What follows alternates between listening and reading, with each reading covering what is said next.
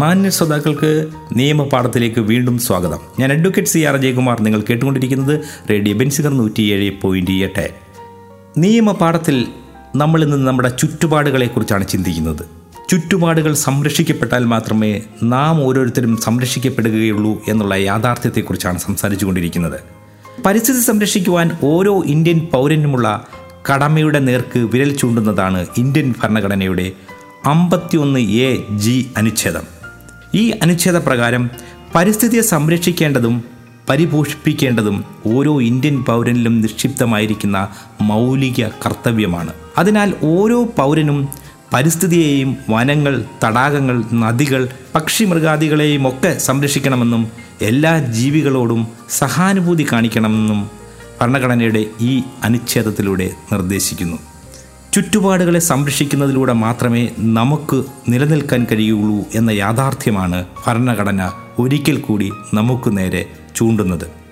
പരിസ്ഥിതിയെ സംരക്ഷിക്കാൻ പര്യാപ്തമായ നിയമ നടപടികളൊന്നും 1860 ഇന്ത്യൻ ശിക്ഷാ നിയമത്തിൽ ഉൾപ്പെടുത്തിയിരുന്നില്ല. എന്നാൽ പരിസ്ഥിതി പ്രശ്നങ്ങൾ എന്ന നിലയിലല്ലാതെ പരിസ്ഥിതിയുടെ അവിഭാജ്യ ഘടകങ്ങളായ വായു, ജലം എന്നിവയെ മലിനപ്പെടുത്തുക, ആരോഗ്യത്തിന് ഹാനികരമാകുന്ന തരത്തിൽ അന്തരീക്ഷം മലിനപ്പെടുത്തുക തുടങ്ങിയ പ്രവർത്തികൾ ശിക്ഷാർഹമാണെന്ന് ഇന്ത്യൻ ശിക്ഷാ നിയമത്തിൽ രേഖപ്പെടുത്തിയിട്ടുണ്ട്. അവയ്ക്കൊക്കെ ശിക്ഷകളും ഏർപ്പെടുത്തിയിട്ടുണ്ട്. എന്നാൽ നാമമാത്രമായ ശിക്ഷാ നടപടികൾ മാത്രമേ നൽകുവാനുള്ള വ്യവസ്ഥ ഉള്ളൂ. ഇന്ത്യൻ ശിക്ഷാ നിയമം രൂപകൽപ്പന ചെയ്യുമ്പോൾ പരിസ്ഥിതി പ്രശ്നങ്ങൾക്ക് ഇത്രത്തോളം പ്രാധാന്യം ഉണ്ടായിരുന്നില്ല എന്നുള്ളതാണ് വാസ്തവം. ഇന്ത്യൻ ശിക്ഷാ നിയമത്തിൻ്റെ 277, 278 വകുപ്പുകളിൽ മലിനീകരണം നടത്തുന്നവരെ ശിക്ഷിക്കുവാനുള്ള നടപടികൾ ഉൾക്കൊള്ളിച്ചിട്ടുണ്ട്. 277 വകുപ്പ് പ്രകാരം ജലം ഉപയോഗപ്പെടുത്തുവാനാകാത്ത രീതിയിൽ പൊതു നീരുറവകൾ, ജലാശയങ്ങൾ തുടങ്ങിയവയുടെ ജലം അശുദ്ധമാക്കുകയോ മലിനീകരിക്കുകയോ ചെയ്താൽ 3 മാസം വരെയുള്ള ജയിൽ ശിക്ഷയോ അല്ലെങ്കിൽ 500 രൂപയോ അല്ലെങ്കിൽ ഈ 2 ശിക്ഷകളും കൂടിയോ നൽകി ശിക്ഷ നടപ്പിലാക്കാം. ഇന്ത്യൻ ശിക്ഷാ നിയമത്തിൻ്റെ തന്നെ 278 വകുപ്പ് പറയുന്നത് എന്താണ്?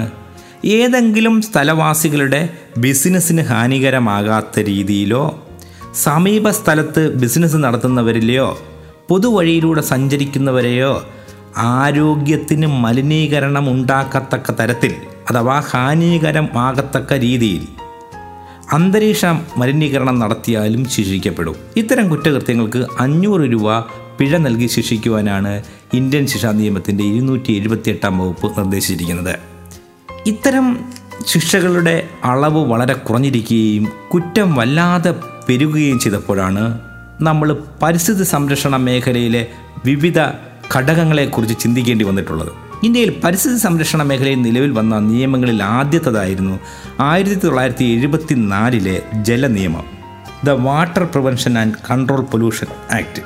അപ്പോൾ ഇവിടെ നമുക്ക് അംബുജാദേവിക്ക് കൃത്യമായ നിയമസഹായം ലഭിക്കും. നമ്മുടെ ഭരണഘടന വിഭാവനം ചെയ്തിരിക്കുന്ന നിയമത്തിൻ്റെ സഹായം ലഭിക്കും.